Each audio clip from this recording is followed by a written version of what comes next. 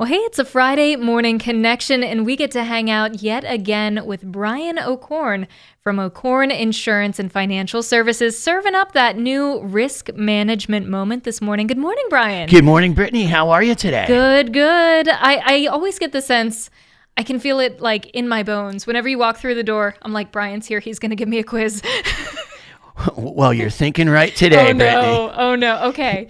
Because today's risk management moment is dealing with an accident, but not just any accident.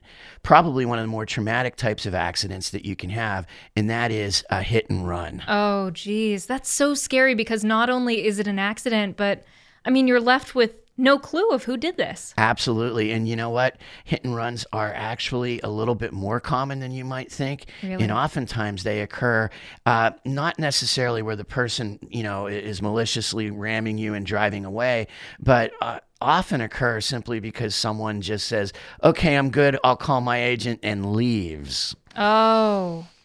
Uh-oh. Not a good thing to do. No, not at all. So what I figured we'd like to do here is let's just go over some common misconceptions and ideas of what you should and shouldn't do regarding a hit and run in the form of a quiz, Brittany. Okay.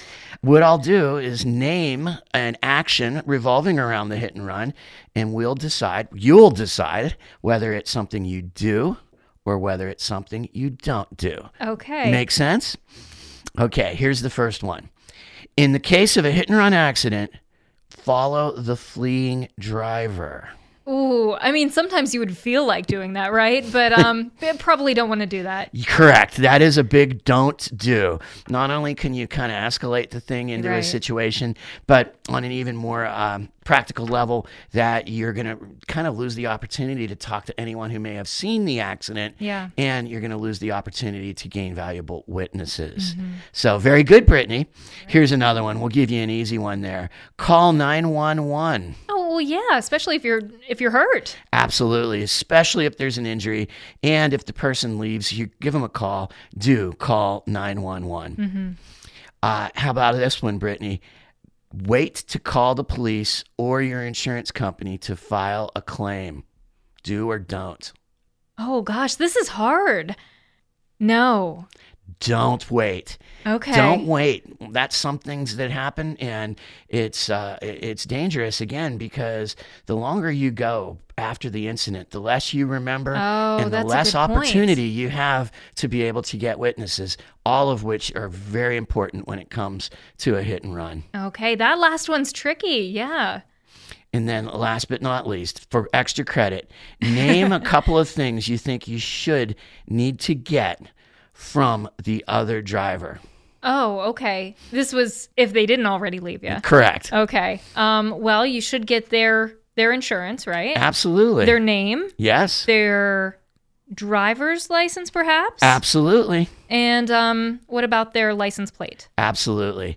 You get their name, their information, their insurance card, and if they're on their way out, it's not wrong to take a picture, get a picture of their license plate, and just quickly try and write down or even take your phone out and dictate a note to yourself of what the year, make, model, and vehicle looks like, just to get as much information as you can. And of course, ask your witnesses if there's anyone around that saw it. So those are just a few practical tips to help you deal with a hit and run accident. Oh boy, hopefully it didn't hit too close to home for any of our listeners. Absolutely not. And if you do, just call your agent. If you ever have questions, call your insurance agency, whoever they are, wherever they're at. They will be glad to help you through what can be a very trying event. Yeah, sure is. That was all about hit and run accidents. If you have questions about that, or if you have, maybe some other concerns or questions, Brian, where can they find you? They can find us located physically right next to Martin's Grocery Store here in DuBois, PA, and you can always reach us online at ocorninsurance.com. That's right. That's Brian O'Corn from O'Corn Insurance and Financial Services, that new risk management moment every week. Thanks so much, Brian, for being a part of the show. Awesome being here. Thank you. Thanks.